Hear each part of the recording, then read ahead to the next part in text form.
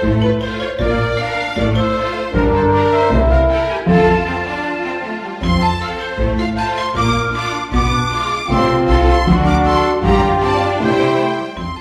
and welcome to this week's recording of the local news brought to you by the Equipment Service for the Blind and the Worcester News. Our service is free, but if you would like to contribute to the running costs or have any comments regarding the recordings, please pop a note in your wallet or give us a ring at Colin Chance House. I would like to thank Barbara Moss for a donation that we have received recently in memory of Valerie Schelling, and also a special welcome to two new listeners, Raymond Harbron and Barbara Hunter. Welcome to you two, and I hope you enjoy our contribution. I am Sally Rowe, and Penny Welford is reading with me, and John Plush is our sound engineer. We will be covering the news from Friday, January the 28th, up until and including Thursday, February the 3rd. Unfortunately, I have no newspaper for Wednesday the 2nd of February because I wasn't able to buy the paper, so there is one day missing. We'll start with the headline stories, then there'll be some general items of interest, followed by some sporting highlights, and the obituaries will be at the end of the recording. This week's thought for the day is from Genesis chapter 2, verses 1 to 3. Thus the heavens and the earth were completed in all their vast array. By the seventh day God had finished the work he had been doing. So on the seventh day he rested from all his work. And God blessed the seventh day and made it holy, because on it he rested from all the work of creating that he had done. And today's sunrise was at 7:47 a.m. and the sunset was 4:59. So the days are getting definitely longer. I will now pass you over to Penny, who will read out some useful phone numbers. Here in Wilds Lane, the number is 01905 767766. The police non-emergency number is 101.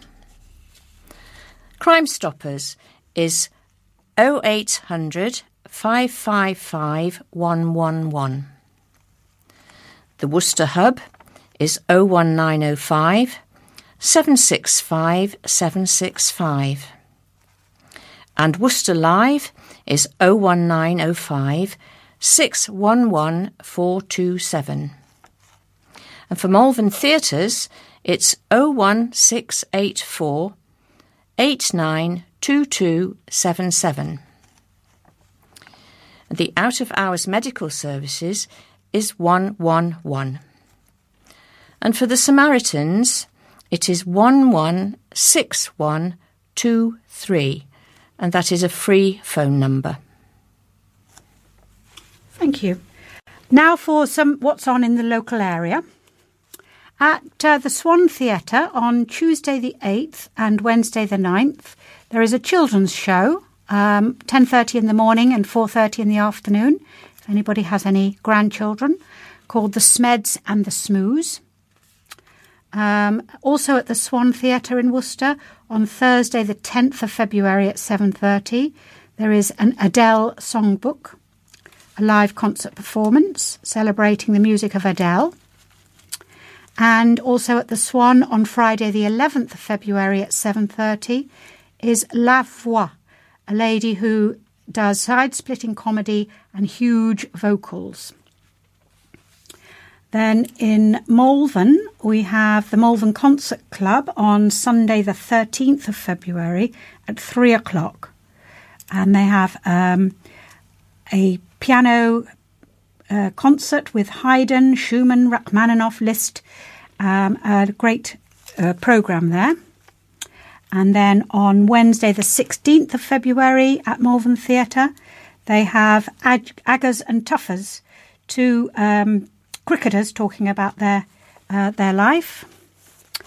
And also Some dance, Phoenix Dance on Tuesday the 15th at Malvern Theatre at 7:45. And a British-Italian violinist is coming to Huntingdon Hall in February. Robert Rusi will be performing on Sunday the 27th. He enjoys balancing his time between solo playing and a concertmaster and has led the National Youth Orchestra for 3 consecutive years. Tickets can be booked through the Huntingdon Hall. There's meetings of a support group for people living with dementia and their carers, family and friends, which have resumed at a Worcester Community Centre. The Tea and Support Group meets weekly during the school term times at Lippard Hub Community Room in Anchorage Green, Warndon Villages. There are a range of activities each week from those who want to participate, and refreshments including hot drinks and cake are available during the sessions. There are also regular visits from charities and other organisations, including Age UK and the Alzheimer's Society. Sessions are held every Tuesday from 11:30 a.m. to 1 p.m.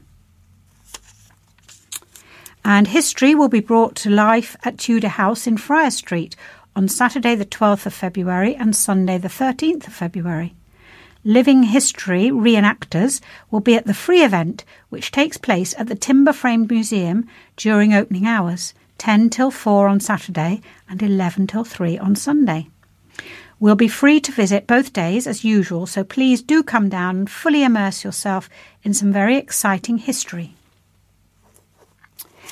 And finally, a Worcester church has organised its latest coffee concert for charity. St Martin's Church in London Road is holding a concert in aid of UNICEF on Saturday, February the 26th. Baroque group Rococo will be performing quartets by Telemann and Guillermin and trio sonatas by Handel and Bach. Rococo are Jane Charles on flute, Trudy Jordan on violin, and Angie Cranmore on viola, da gamba, and David Brookshaw on harpsichord. And the concert will be taking place between 10:15 and 11:15. So that is all of the things on in the area, and now we will go to our headline stories. The headline for Friday, January the 28th, reads, "Our lives are less sparkly. A family's tribute to daughter whose cancer journey reached millions." Isabel was the glitter in our life. The parents of a teenage girl who died at 17 have paid a touching tribute to their daughter. Gina and Andrew Gadd described Isabel as a wonderful daughter and a fun-loving sister, and said life without her was quieter and less sparkly. The family said they had received an outpouring of support, with messages sent from around the world after Isabel's social media posts about her cancer journey reached millions. Isabel, a former pupil of Witten Middle School, Droitwich, was diagnosed with cancer, first discovered in her sinus area when she was just 16. After battling with the rhabdomyosarcoma, a soft tissue cancer, for months on end, she had a brief period of remission last summer. But the cancer returned in her brain and spine, and Isabel died on January the 8th. In a moving tribute to their daughter, Mr. and Mrs. Gadd said, "She was incredibly brave, and she kept her humour throughout. She remained kind and was more concerned about how the cancer would impact on her family and friends." We've had a letter from the consultant who said she can remember her smile and her desire to look after people. She was a wonderful daughter and a loving, fun sister, and our lives are quieter and less sparkly without her in it. She was the glitter. She was much loved and will be missed immensely. She continued, "Izzy loved to dance and cook and spend time with her friends and family." When she found out she had cancer, she decided to tackle it with her usual zest for life and humour. She bravely posted her journey on TikTok and Instagram, and despite her pain and feeling self-conscious, her posts showed the true picture of what she went through. Isabel's posts reached millions online, and Mrs. Gadd said the family have received hundreds of messages from as far as Australia offering condolences. She said the most touching messages are from other teenagers who have said Isabel's determination and humour have inspired them. One such message read, "Izzy helped me so much through all her videos, and she taught me always to be positive. I'm currently 9 months in remission, and I couldn't have made it without her." Isabel also received thousands of comments paying tribute to her life on TikTok. One said, "I'm so sorry. I can say with confidence that she changed so many people's lives, including my own. Life's so unfair." Another said, "It's so hard knowing she went through such a horrible time and yet showed so much positivity on TikTok." Isabel also attended Aston Fields Middle School and South Bromsgrove High School. Her family have thanked those who helped Isabel throughout her treatment. Mr. and Mrs. Gadd added, "We would like to say thank you to all the staff at the Queen Elizabeth Hospital, especially on the Young Persons Unit, and Isabel's specialist nurse, Jenny. We also want to thank the Teenage Cancer Trust and the Grace Kelly Childhood Cancer Trust." The family have invited anyone who knew Isabel to her funeral service at St John's Church, Bromsgrove, on Wednesday at 11 o'clock. The service will then be followed by a private cremation for family and close friends only. Rather than flowers, Isabel's family have asked for donations to the Teenage Cancer Trust via justgiving.com/fundraising/Izzy Gadd. Saturday and Sunday, the 29th and 30th of January. Crushed by car and wall. A man from Worcester died after becoming trapped between his car and a garden wall, an inquest found. Oliver Irwin died after the car he was working on lurched down the driveway, leaving him trapped between it and the wall. Ollie, described as a positive person who always managed to smile even in the toughest moments, died on April the 27th. An inquest into his death heard how Mr. Irwin, aged 24, was believed to be attempting to fix a faulty indicator light on his black Vauxhall Astra on the driveway of his Lansdowne Road home. Police believe the car may have lurched forward while Mr. Irwin was stood alongside it, leading to him suffering crush injuries. Coroner David Reed read out a statement from Mr. Irwin's father, Glenn, in which he said his son had not been able to work due to the pandemic. Despite this, he remained positive throughout, working a number of different jobs. Mr. Reed said, "Oliver was an optimistic young man of many talents who had done pretty well for himself in difficult times." P.C. Howard Latham, a police expert, put forward what he said was the most likely theory of events. P.C. Latham said he believed Mr. Irwin had put his key in the ignition with his car in gear to make the electrics come on. He may have turned the key, causing the car to lurch forward and begin rolling down the drive.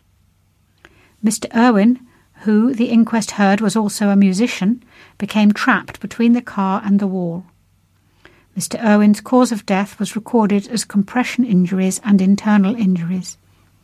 Members of the public joined in to try and save Mr. Irwin after he was spotted by two men on their way back from work, Alan Brown and Mark Wright. The two men got out to investigate and, with the help of passers-by and an off-duty nurse, tried to save his life. Paramedics and police were called, with an ambulance arriving after 6 minutes. Mr. Irwin was pronounced dead at the scene. Mr. Reed recorded the death as an accident, offering his condolences to some of Mr. Irwin's friends who were in attendance. He also commended the efforts of Mr. Brown and Mr. Wright, as well as other members of the public who joined in to try and save Mr. Irwin's life. And the headline story for Monday, January the 31st. School places concern. Fears City Homes plan could hit school places.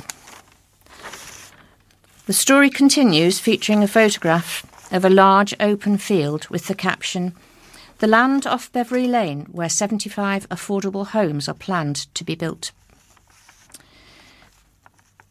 Fears over 75 homes. There have been fears affordable homes could be built on the outskirts of the city where there are poor transport links and few school places. Parents already struggle with school places in North Worcester, but there are worries 75 new affordable homes could add to the problem.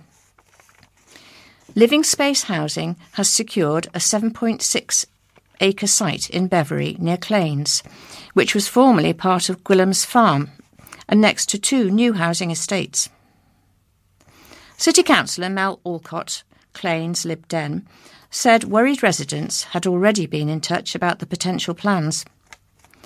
I've had people get in touch even before it was published in the Worcester News. People are concerned about the development and think there will be a big issue with school places and the lack of public transport. She pointed out that more affordable homes were currently being built on Old Northwick Farm, where concerns were also raised over schooling and transport. The land off Beverley Lane has a draft allocation for 74 homes within the South Worcester Development Plan Review. It is also adjacent to Bellway's recently completed Cherry Tree Place and Cherry Orchard developments. When the Bellway homes were being built, we had a lot of objections from people in Beverley, and now we have people in Beverley and Bellway upset about the new plans. We definitely need more affordable housing, but people feel this is not the best place for it. We have schools which are full, and it is right on the fringe of the city with no great public transport links. People absolutely just feel it is completely in the wrong place and there isn't the infrastructure to support it. The plans will retain the open parkland setting of the neighbouring historic properties which lie within the Beverley Conservation Area. Living Space Housing will shortly be undertaking pre-application consultation with Wychavon District Council and key stakeholders prior to preparing a planning application in 2022. Paul Breen, Managing Director of Living Space Housing, said, "The county of Worcestershire is an exceptionally popular place to live, particularly homes within easy reach of the cathedral city of Worcester. Beverley is only 3 miles away from the centre of the city, and the range of local amenities, schooling and bus services nearby ensures this charming hamlet is a sustainable location for new housing. We are looking forward to working collaboratively to bring forward the development plans for this site next year." What have I done? Tuesday, February the 1st. A woman killed her mum by plunging a kitchen carving knife into her back before emerging from the house covered in blood and saying to police, "What have I done?" Jessica Crane denies the murder of her defenceless mother, 69-year-old Janet Mason, after she stabbed the carving knife into her back, cutting through a rib, a lung and through her heart. The 50-year-old's trial got underway at Worcester Crown Court yesterday, following the fatal stabbing which took place at the defendant's 90-year-old grandmother's address, the victim's mother's address, in Green Lane, Worcester, on March the 9th last year. The confused and shaken elderly woman was in the house with her daughter when she died, and as police and paramedics battled in vain to revive her. Crane of Hillside Close, Worcester, could be seen crying and dabbing her eyes with a tissue as details of the alleged murder were read out. Richard Atkins, QC, prosecuting, opened the case to the jury, saying how it was Crane who called 999 at 10:41 a.m, telling call handlers she had just attacked her mother. She said on the call she was not well. She said she had stabbed her mother and she thought her mother was dead, said Mr. Atkins. Mr. Atkins showed the jury the knife, still stained with blood, which was in a clear plastic cylinder, the black-handled knife. He said she had plunged that knife into her mother's back, through her ribcage, through her heart, to a depth of 20.5 centimetres. That's 8 inches in old money. The wound was fatal. The prosecution case is that Crane intended to cause her mother, at the very least, serious injury, and, in all likelihood, intended in that moment to kill her. What else could you intend if you plunge a large knife in someone's back to that depth, he said. The jury would have to decide whether she was suffering from any mental health problems which reduce her culpability, such as they could find she was not guilty of murder but guilty of manslaughter. Officers arrived at the address at around 10:45 a.m. They found the defendant outside the property, holding her hands out in front of her. They were covered in blood, said the prosecutor. Crane told officers she had had a fallout with my mum. I have attacked her with a knife. Mr. Atkins said Crane told officers the knife was in the kitchen. However, it wasn't, and officers found it in the shrubbery in the back garden of the house. Crane had cut on her right thumb. Crane was reported by one officer to say, "What have I done?" But Crane later said she could not remember saying that. The defendant's 90-year-old grandmother, Edith Cockle, the mother of the stab victim, was in the house at the time, described as being confused and shaken. Mr. Atkins said, "Officers entered the premises and went into the lounge where they found Mrs. Mason face down with her head on the cushion of an armchair, her body over the arm of the chair and her knees on the floor. She was unresponsive with no pulse. She did not appear to be breathing and her eyes had rolled back into her head. There was a large amount of blood on the back of her head and on the armchair and floor." Because of her frailty and limited mobility, officers were unable to remove Mrs. Cockle from the property. They moved her to the kitchen where she remained present whilst officers and paramedics tried unsuccessfully to treat her daughter, Janet Mason.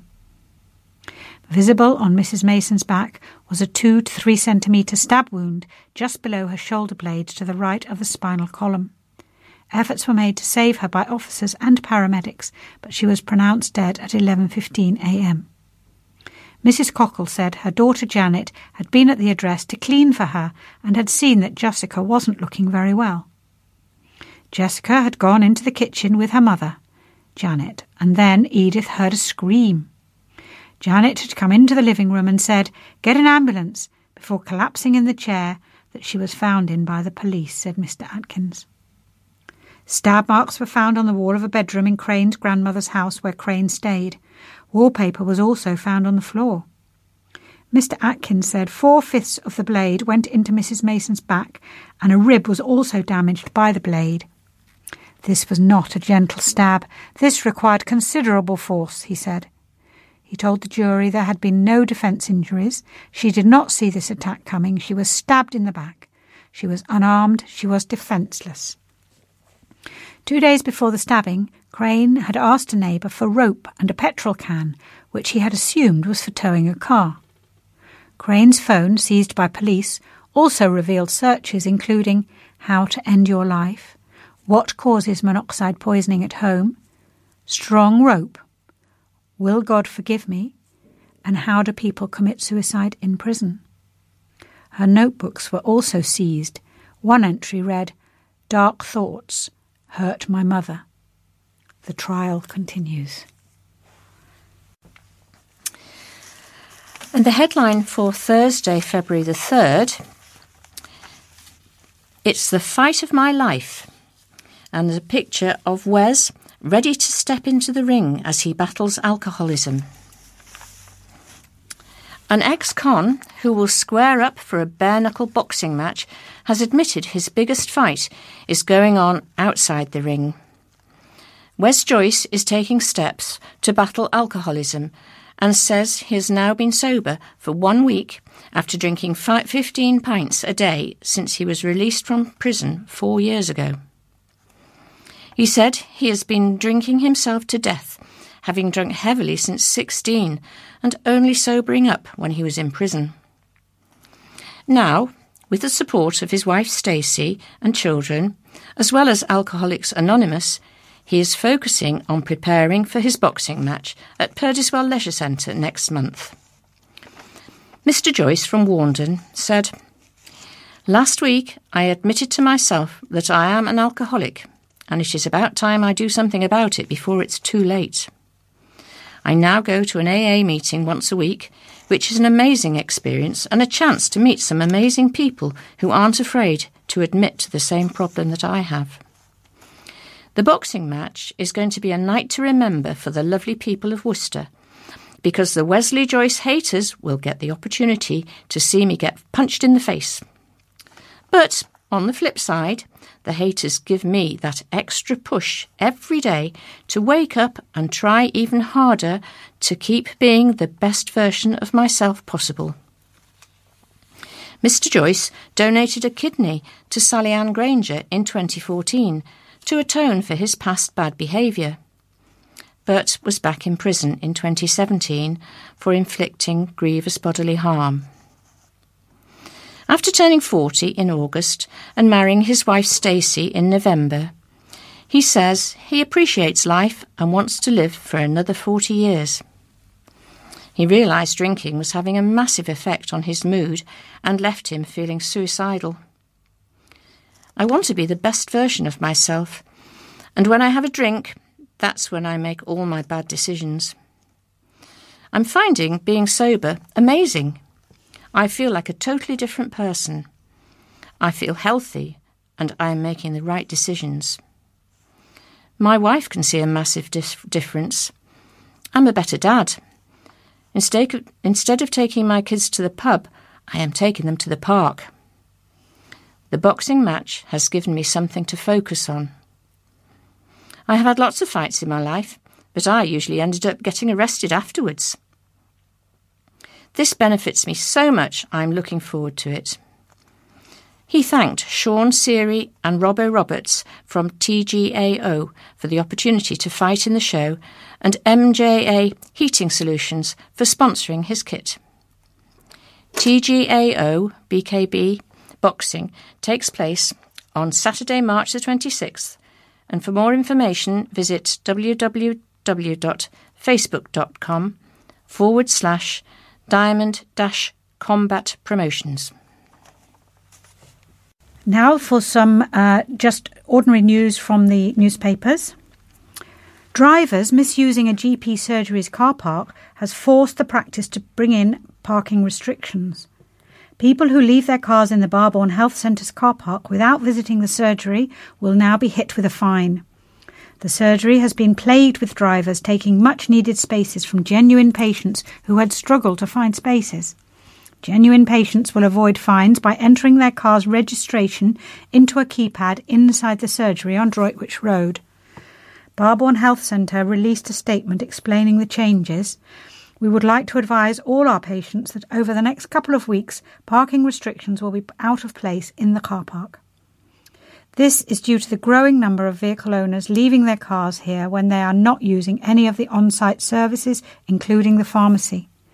There will be keypads in the main points of the service areas for you to enter your vehicle registration. Failure to do so will result in fines being issued. Notices will be displayed and CCTV cameras will be put up in the car park by the parking company. Any fines issued are not the responsibility of the practice, and should you receive one, there will be instructions on who to contact if you wish to dispute this.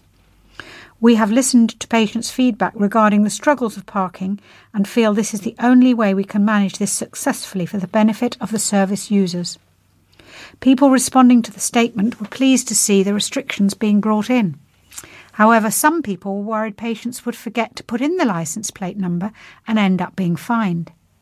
We will be putting plenty of notices up in the surgery and pharmacy, and the car park will also have notices. We are also looking into putting a notice on the touch screen when you book in for appointments, and the staff on site will also try and remind when we can. The surgery also clarified that customers attending the pharmacy will be able to use the car park. The pharmacy is classed as a service on this site. You will still be able to just go into the pharmacy and there will be a vehicle keypad in the pharmacy waiting area. The next article relates to units in Brickfields Road. A number of industrial units will be demolished to make way for 24 homes after plans were backed by the council. The units off Brickfields Road in Worcester, which are currently home to Precision Engineers Powell and Harbour, would be knocked down and replaced with affordable housing as part of proposals by the Goodfish Group and Fisher German. Worcester City Council's Planning Committee approved the plan at a meeting in the Guildhall on Thursday. Ward Councillor Joe Hodges welcomed the plan, saying it was good use of the site. It's a tired site, really, although it has provided some employment, she said to the Planning Committee. I'm sorry to see the loss of employment land, but this is a very good use of this windfall site. It does provide badly needed housing, and I notice that 80% will be social rent or intermediate rents, which is really good. No residents have objected to this. It's a win-win situation, Councillor Pat Agar, who also welcomed the plan, said, "We're looking at a site that is a kind of tired industrial site, which could become housing and much-needed housing, and it looks like we will get a very good housing mix for our purposes." Goodfish bought the city-based toolmakers Powell and Harbour in 2015. A potential layout for the development was provided in the application, but the design of the homes would have to be finalised and then approved at a later date by the Planning Committee. Highways officers at Worcestershire County Council had already said that the initial layout provided would not meet its standards for parking and would have to be addressed before it could be supported. No objections were raised by neighbours during the public consultation. Worcestershire Regulatory Services had recommended that the level of contamination on the site should be investigated if the plan was approved. A statement included with the application said, "The company employ 40 people at the site, but are also part of a wider business which employs 125 staff over 3 locations. The growth of the business and exploration of new production methods, coupled with notable site deficiencies in terms of location and highway network, has raised increasing operational issues that make the site unviable for the existing use moving forward." A popular mini-golf venue is set to open in Worcester's High Street. Mr Mulligan's has proved a hit among families, but also offers live music and a bar for older clients. The proposed site for the new venue is at the former DW Sports Store after the company fell into administration in August 2020. A licensing application shows Mr Mulligan's hopes to run in Worcester until 2 a.m. every day. The venue has applied for permission for dancing, films, indoor sporting events, live music, recorded music and the sale of alcohol between 10 a.m. or 2 a.m. It has also applied for late-night refreshments between 11 p.m. and 2 a.m. The application is subject to a 28-day consultation period from Worcestershire Regulatory Services. Jabba Rayaz, Cathedral Ward City Councillor, said, "Any new business coming to Worcester under the current circumstances is most certainly welcome. We have seen so many empty shops as a result of tough economic trading, so a venue like this coming to the city would be great to see." Mr Mulligan's seems to be covering a wide range appealing to families in the day and adults in the evening, with live music and a bar, which we do not really have in our high street. I wish them all the best and hope to see them on the high street soon. Sophie Burke, Group Head of Marketing for parent company Burhill Group Limited, said, "We are very much looking forward to being part of the wonderful community in Worcester." Andrew Scully, Operations and Development Director for BGL, said, "Whilst our venues are first and foremost family-orientated, we have seen great pick-up with adult groups in the evenings and continually improve our food and beverage offerings to provide a great environment for fun on and off the course. Nothing gives me more pleasure than seeing children as young as 2 pick up a putter for the first time with a smile on their face.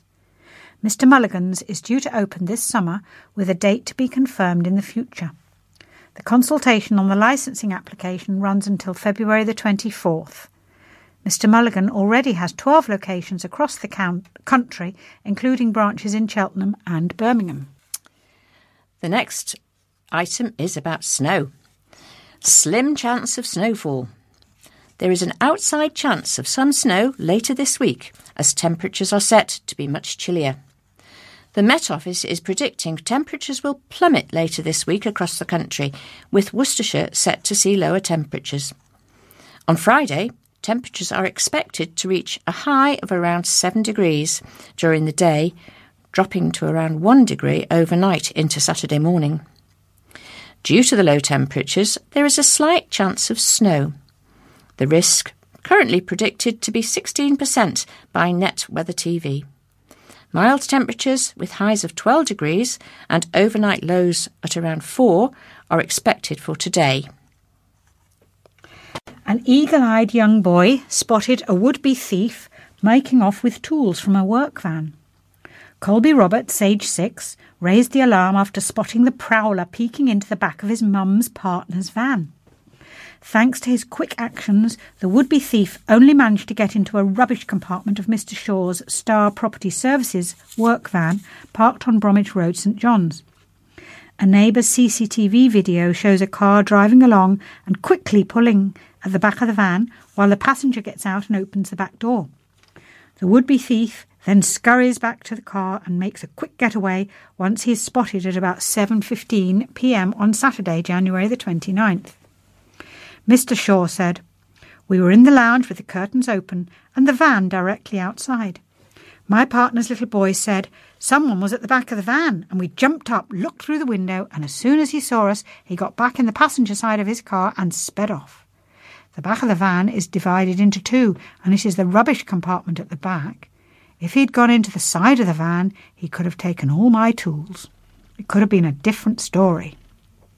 I want to warn other people because if someone else loses all their tools, that could destroy their business.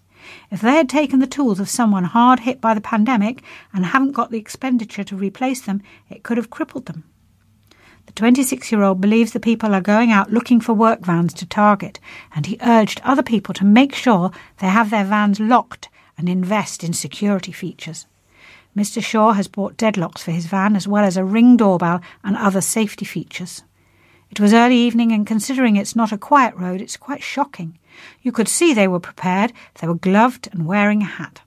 I wouldn't want to confront them because they were capable of anything that could destroy someone's business.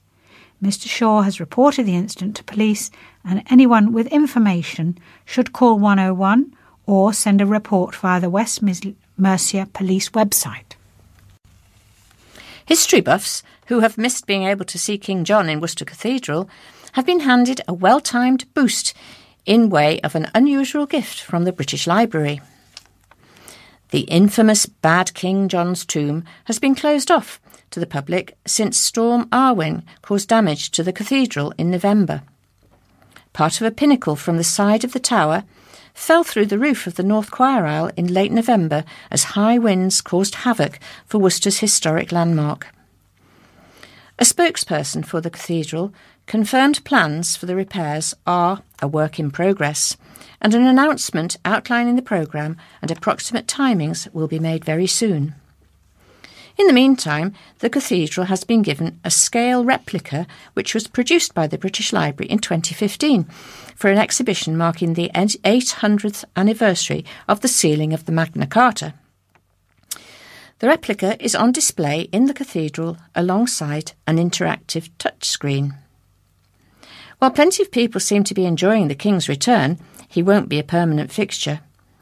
The cathedral team has confirmed once repairs are completed, the replica will be used for occasional events and school trips.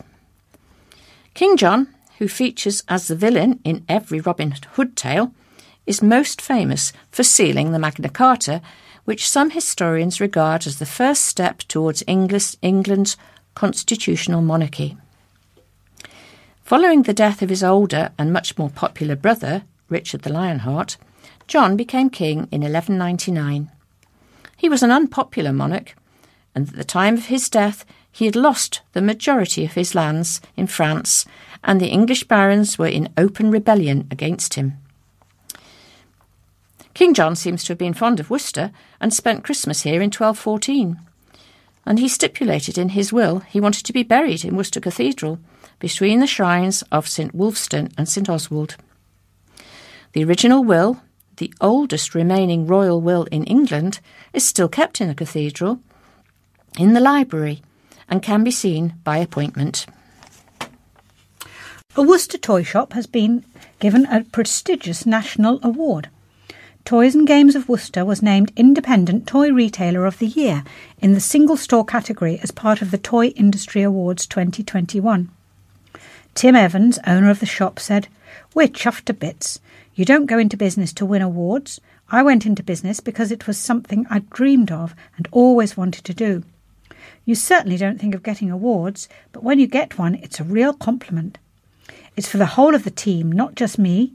It's my wife and my kids and the team who've all helped with the business over the last couple of years. It's a massive accolade." Mr. Evans believes businesses have been forced to adapt in order to survive the lockdowns in the UK over the last couple of years, and he owes much of the shop's success to how they managed the pandemic. He added, "We've had to think outside the box and reinvent ourselves just to survive, and I think that's what has made us better. It's not just COVID. There have been store closures in town.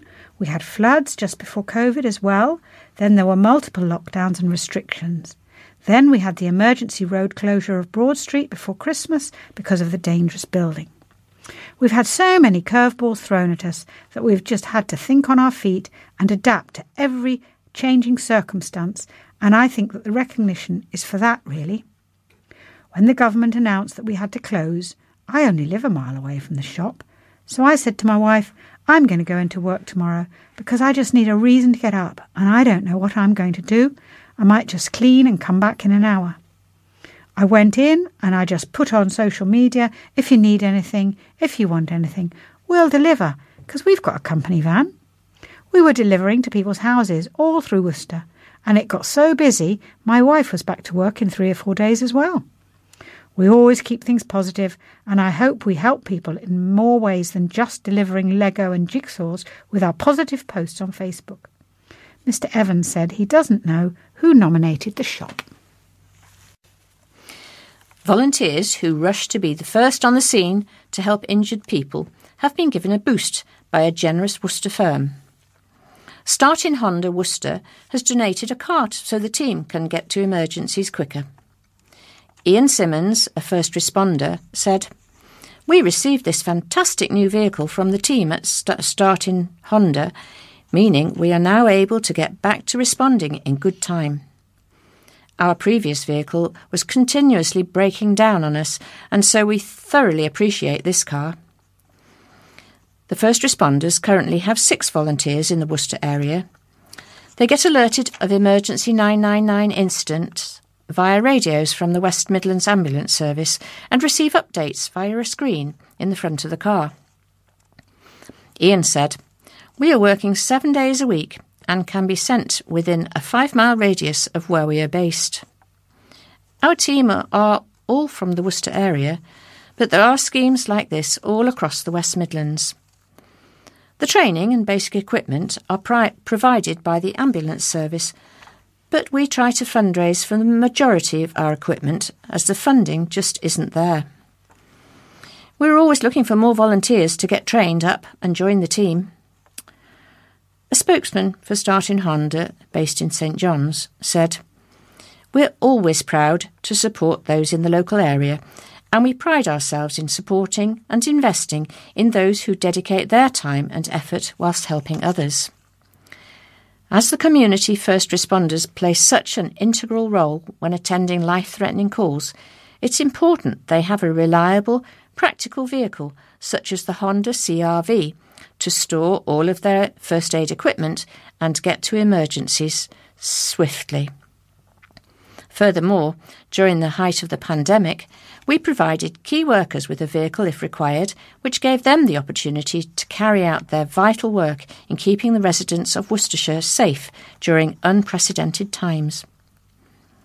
Diamond Hand Car Wash has also volunteered to wash the new vehicle for free whenever needed.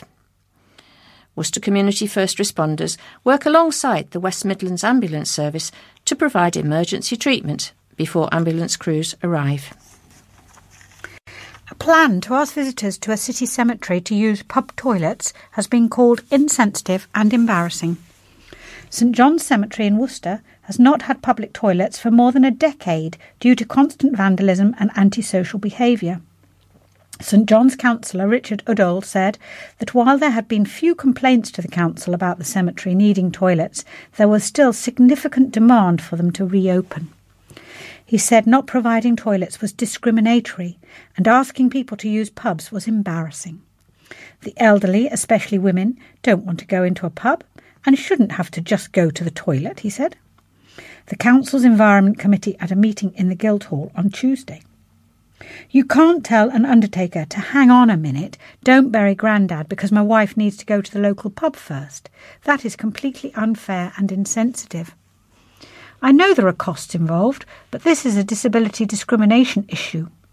Building new toilets could cost the council as much as £64,000 and £14,000 a year to clean and keep secure, according to a report by council officers.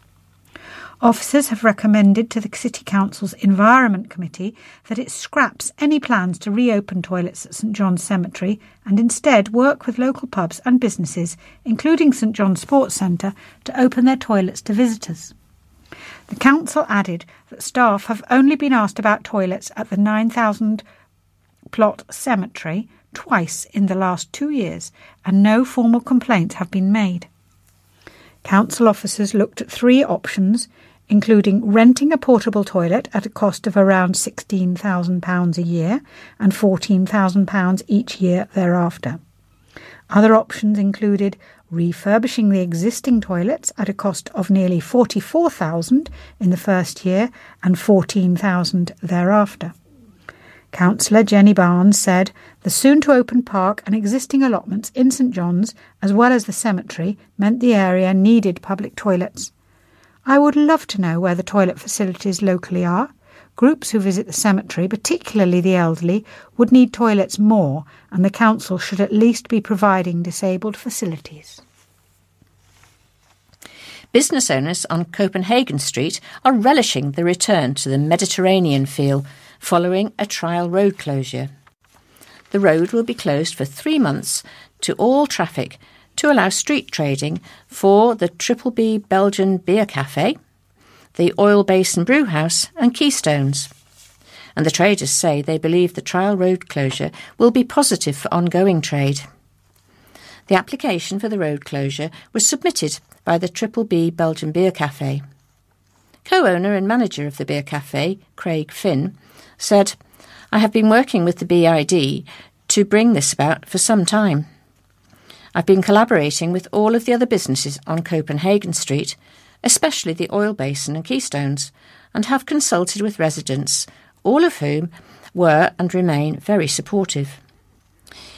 We hope to see the trial run successfully for 3 months and will then seek an extension to further prove the viability of the road closure.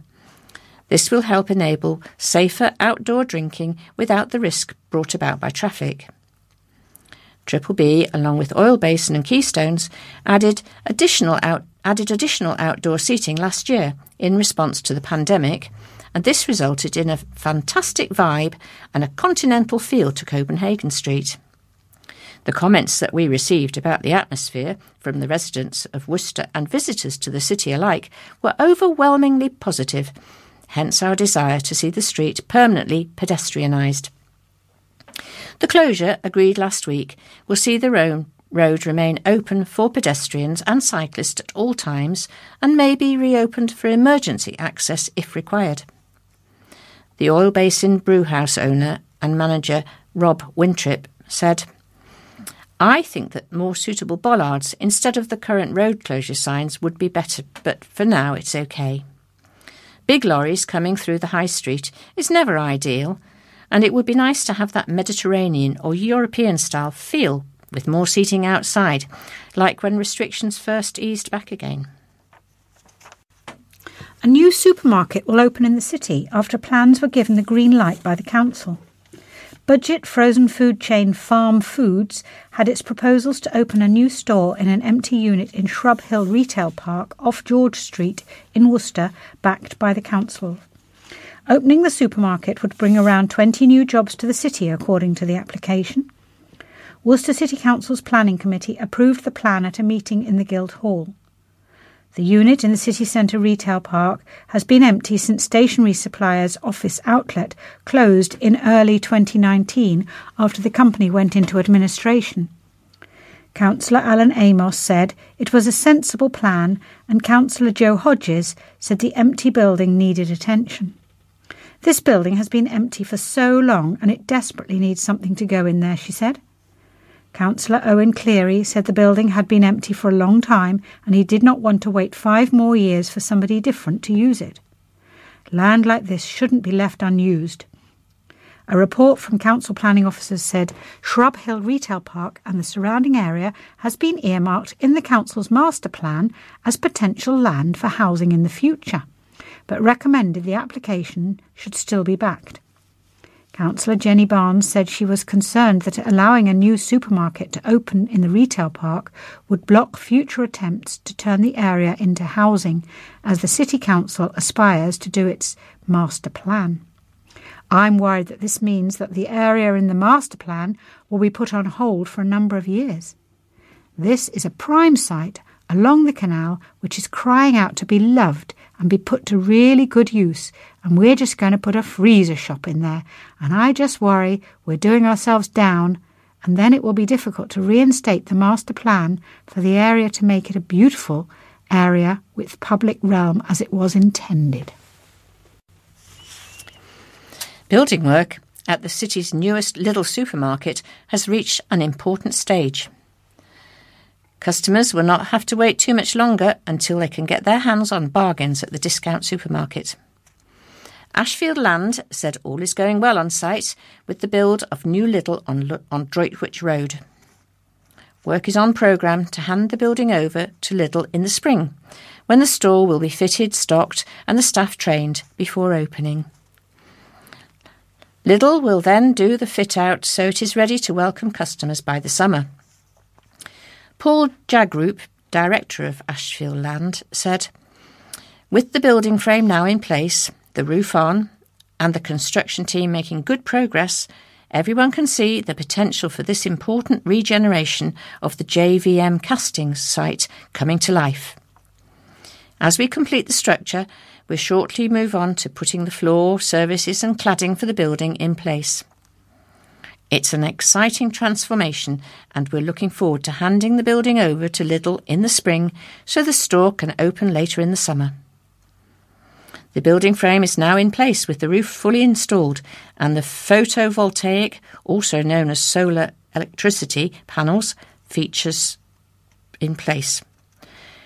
The floor, building, cladding and the services into the building, such as electric, will be installed over the next 4 to 6 weeks. The work will see the new Lidl supermarket built on part of the JVM casting site off Droitwich Road. Contractor Bennyman Construction has moved JVM's car park and rebuilt it to make way for the new supermarket. Work is about to begin on resurfacing a canal path in Worcestershire to help improve walking and cycling routes in the county.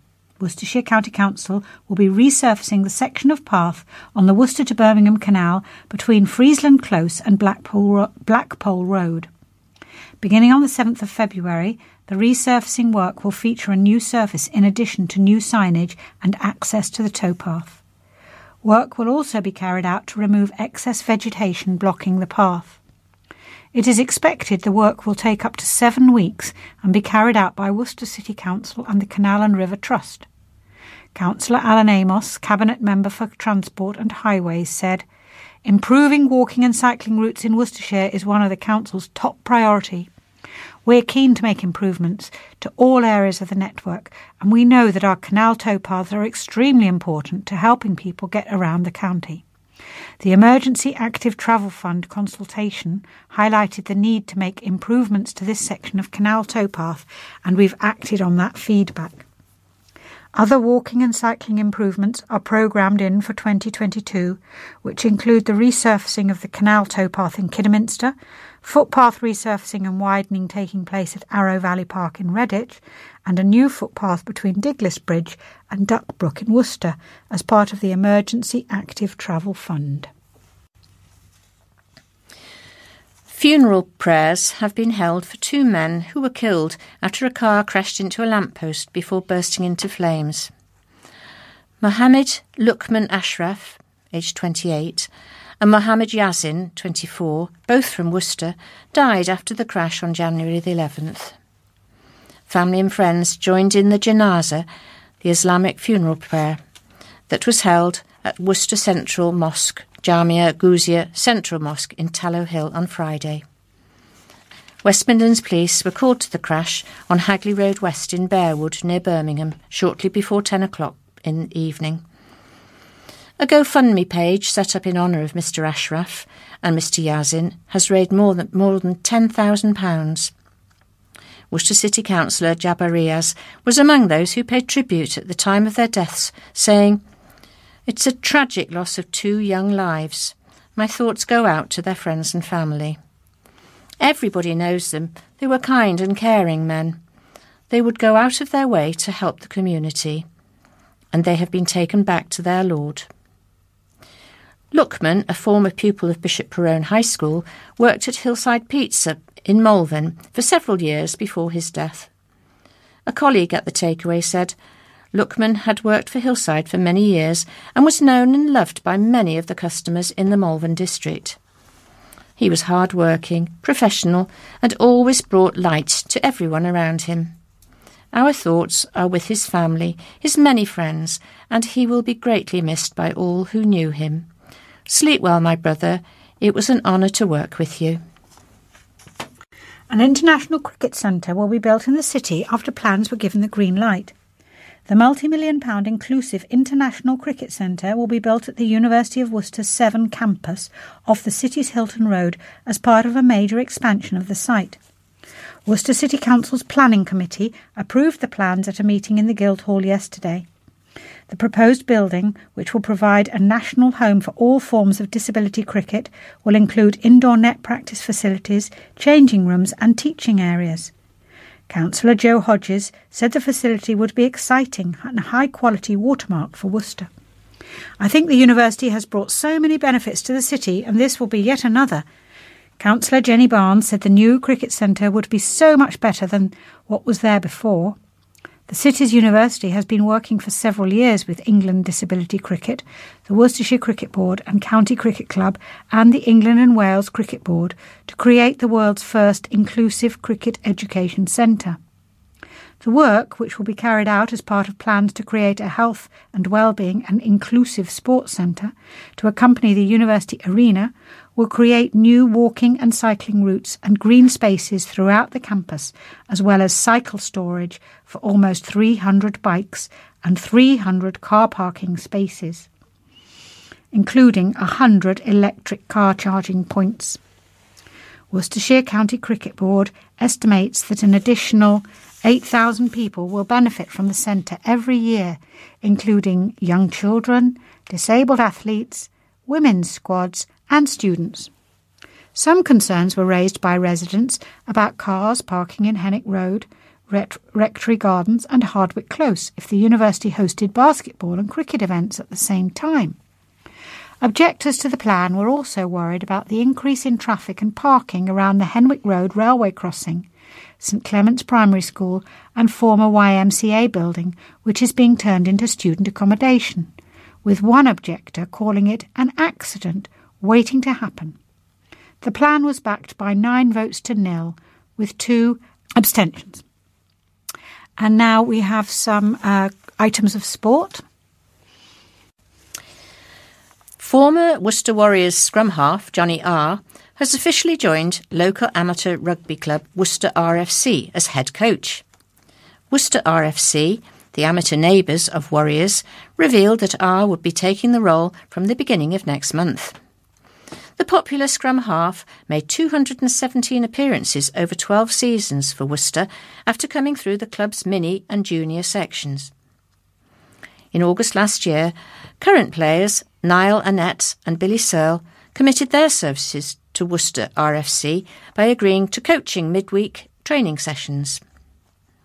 The club, just over the road from Sixways, has had a tricky time of late, with numbers thinning, but the club are hopeful new boss R can bring a new focus to the senior setup. I'm really excited and honoured to take this head coach role at Worcester Rugby Club, said R himself. On a personal level, I'm delighted to be back involved with a club that I have such a long history with.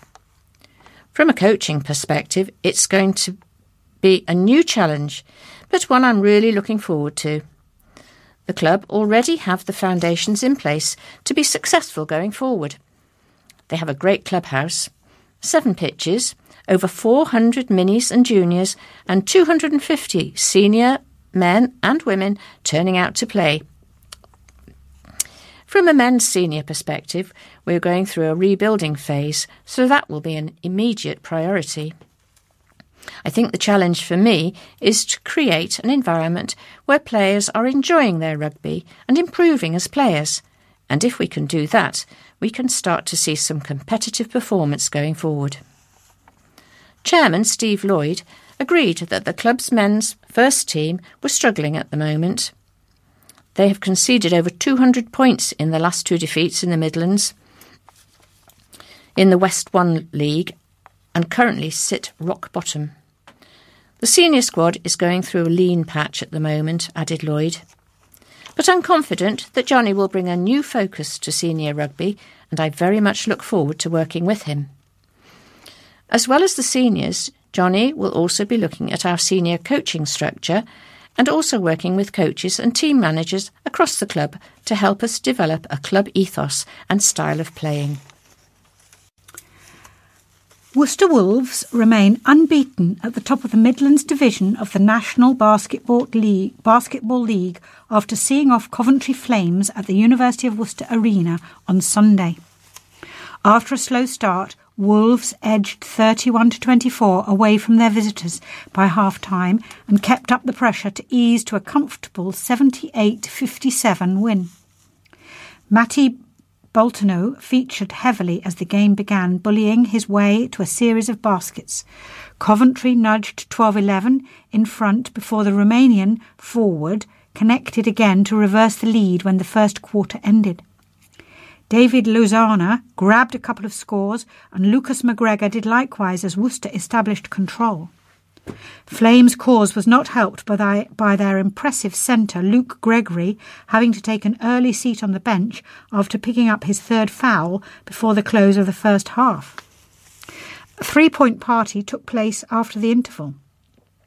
Wilfred Santhi lit the fuse and Luzanza exploded with a trio of bombs in barely a minute of play for 52-38 lead. The hosts' advantage expanded on a Drew Clark triple and the contest was fully decided once Ian Rivero Rodrigo concluded a stunning 13-point final quarter rampage. Boltono led a spread of Wolves scorers with 20 points, followed by 17 from Vivero Rodriguez, 15 for Luanza, and a 13-point contribution from McGregor. We had 1 or 2 players missing today, and that caused us to take a little time to get into the flow of the game, said Worcester coach Dean Blake. But we're fortunate. We've got quality across our squad that meant we still got the job done. It was a good opportunity to change up our rotations, and it was pleasing to see players respond well to that. Back on track. City's promotion charge on course again after nervy win at Uttoxeter ends rough recent run. Rice Taylor Randall's early penalty was enough for all 3 points as Worcester City ended their poor run of results with a narrow 1-0 win at Uttoxeter Town.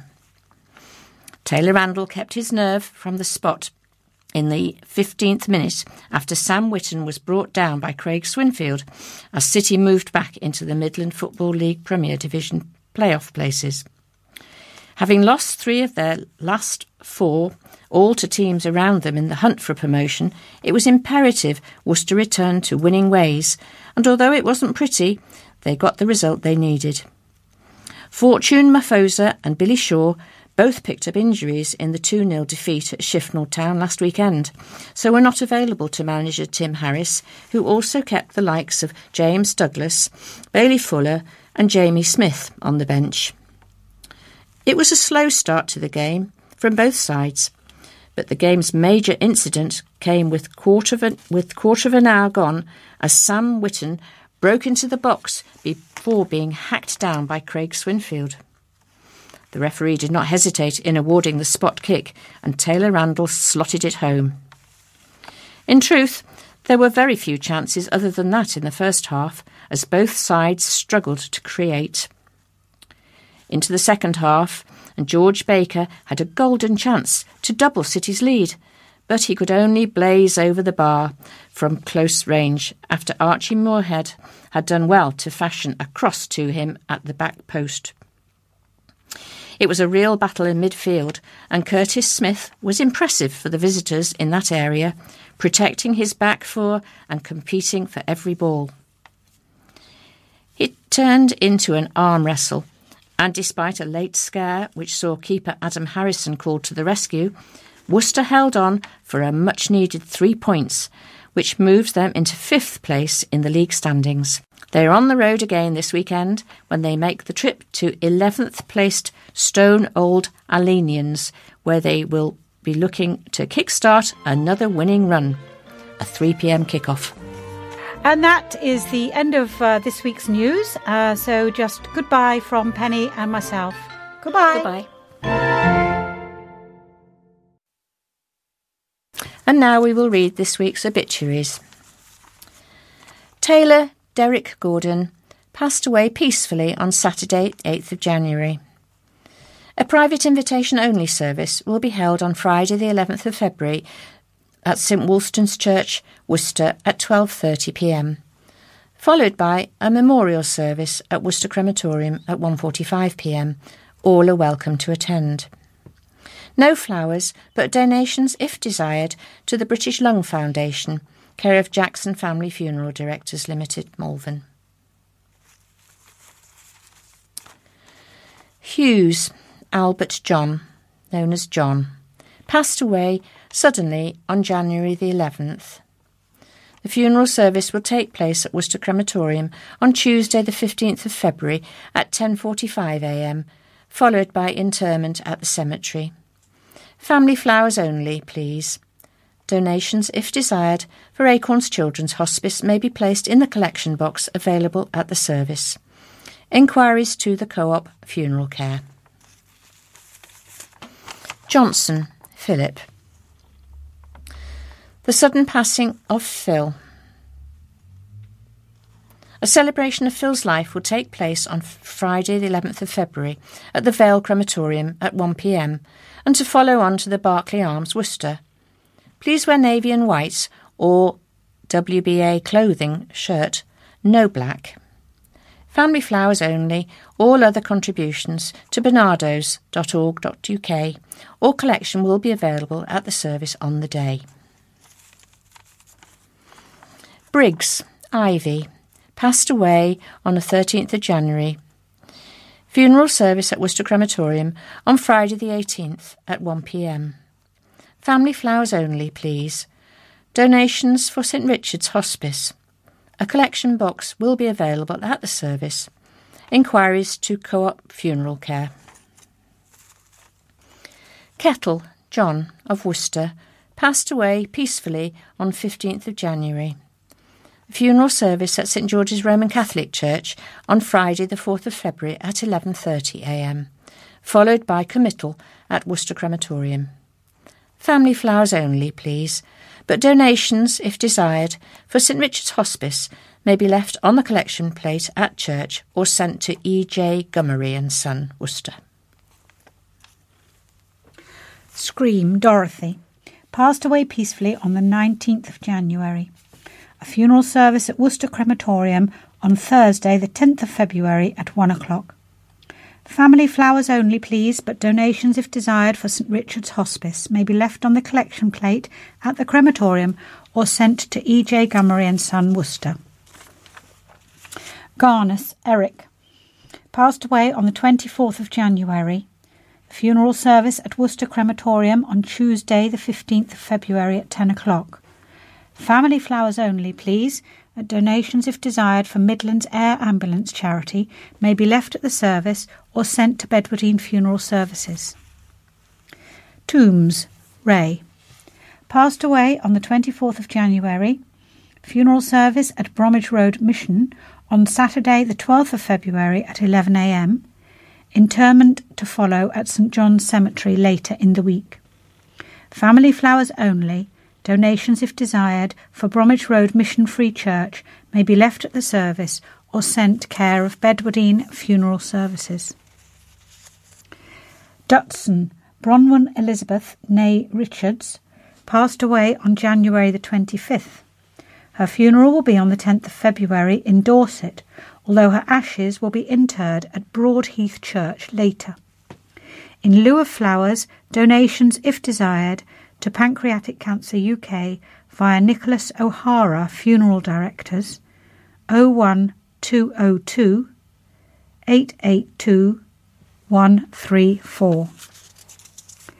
And Lewis Clive passed away peacefully on the 27th of January. Funeral service at Worcester Crematorium on Thursday the 10th of February at 3:15. Family flowers only, please, but donations, if desired, for guide dogs may be left on the collection plate at the crematorium or sent to E.J. Gummery and Son. And that our thoughts and prayers go to all those families and their friends at this very difficult time.